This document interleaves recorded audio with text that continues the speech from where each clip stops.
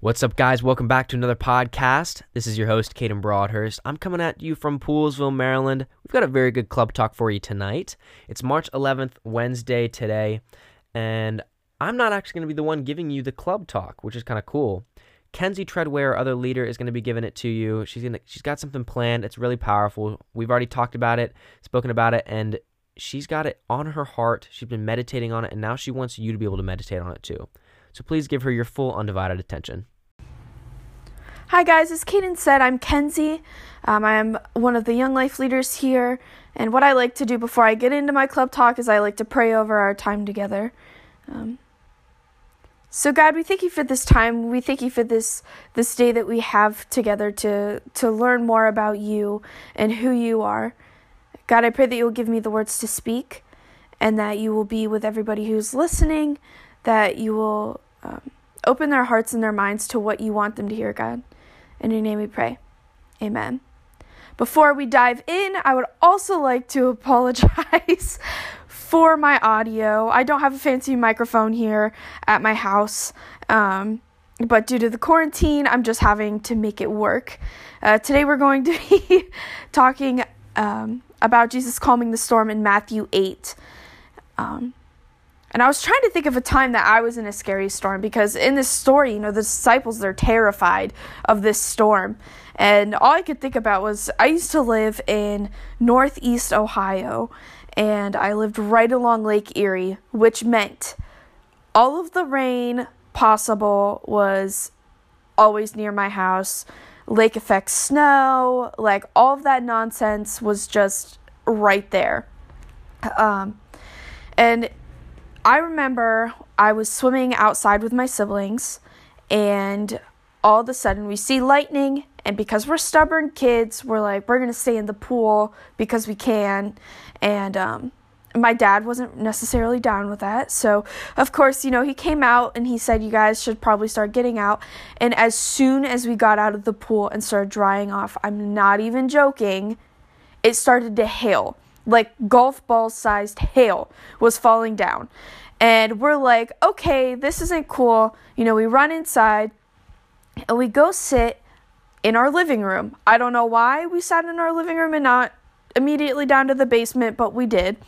And my mom looked outside and she was like, yeah, this is kind of bad. The trees are, we look outside, the trees are starting to topple over. So my dad's like, yeah, let's go down to the basement.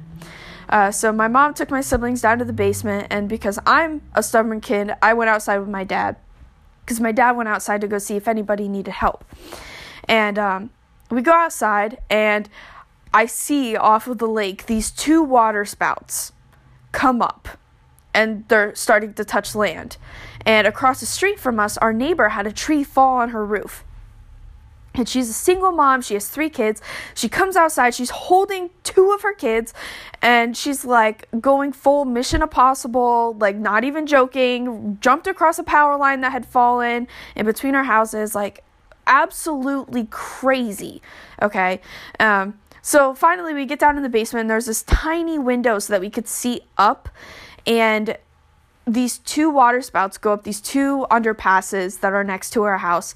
And we see trees flying, we see all this dirt, we hear crashing because the wind picked up our trampoline and took it a couple blocks down the street. So it was pretty terrifying experience for me, who was like 8 years old. But in this story, these disciples, they're terrified of this storm. It's something to keep in mind that these disciples are also fishermen. So this storm must have been pretty bad for them to be scared. Because if you think about it, they've seen crazy waves, they've seen crazy storms, rain, wind, all of that, but they're scared of this storm, which means that this was a very, very scary storm. So in Matthew 8, verse 23, it says, "And when he got into the boat, and his disciples followed him, and behold, there arose a great storm in the sea. So the boat was being swamped by waves, but he was asleep."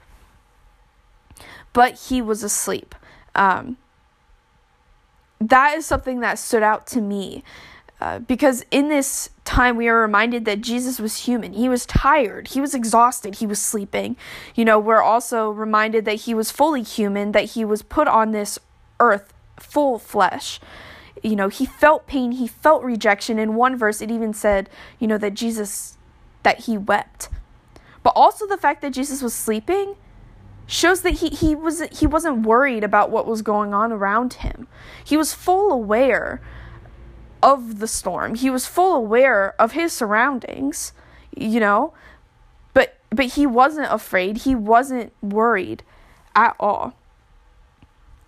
And moving on from that, in verse 25 it says, "And they woke him, saying, 'Save us, Lord, for we are perishing.' And he said to them, 'Why are you afraid, O you of little faith?' And he rose and rebuked the winds and the seas, and there was a great calm. And the men marveled, saying, 'What sort of man is this, that even the winds and the seas obey him?'"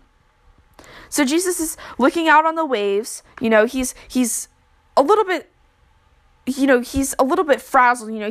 Jesus isn't frazzled. The disciples are frazzled. They're freaking out. They're like, "Jesus, wake up, wake up, wake up." He says, "There's a great storm around us. Like, why are you sleeping? How can you be sleeping?" He's like, "What in the world?" And, Jesus just wakes up and he goes out and he calms the storm. It completely stops. The waves calm. The rain, everything else, the wind, everything else calmed down. And the reason that I love this story is because in the same story that we're reminded that Jesus is fully human, we are also reminded that he is fully God. But not only that, we also learn how truly powerful God is. And now that we have the understanding of how powerful God is, next week we're going to be talking about what that means for our lives, for our personal storms. And a takeaway that I want you guys to have is, and a kind of a challenge too, is what do you turn to in these storms, in the times of your lives? This is something to kind of prepare you for next week's Club Talk too. But just take some reflection of what do you turn to in times where you're in a storm. And so to close this out, I would like to go ahead and pray. Dear Jesus, we thank you for this day, and we thank you for this time again, that we've had to come together to get to know you. And God, I pray that you will be with us through this next week, that you will keep us safe, that you will keep us healthy. God, I pray that you will remind us throughout the week how powerful you are, God, and how you can calm our storms. And in your name we pray. Amen. Amen. Thank you so much, Kenzie, for that Club Talk. If you guys like that, if you enjoyed this podcast or any of our podcasts, please subscribe, drop a like, maybe a comment, give a rating. We want to hear your feedback, what you guys think about us and what you think about our podcast and how we interpret it. Really, we're two college students. We don't know everything about the Bible. We don't know everything about Jesus, but we are very passionate about this, and we want to be able to share love and encourage people as best we can. So please take us at what we interpret. We're not going to have all the facts right. We're not going to have every single thing perfect, every detail perfect, but we're trying to encourage people. We're trying to share them love the same way that Jesus gave us love. And if you want to try and do that too, share our podcast, share an episode to somebody that you think might benefit from this, that might get a little bit of joy, that might brighten their day a bit, because that's what we want to do for you, and that's what we want to do for them. And with that, I hope you guys have a wonderful day, and I'll catch you guys next episode.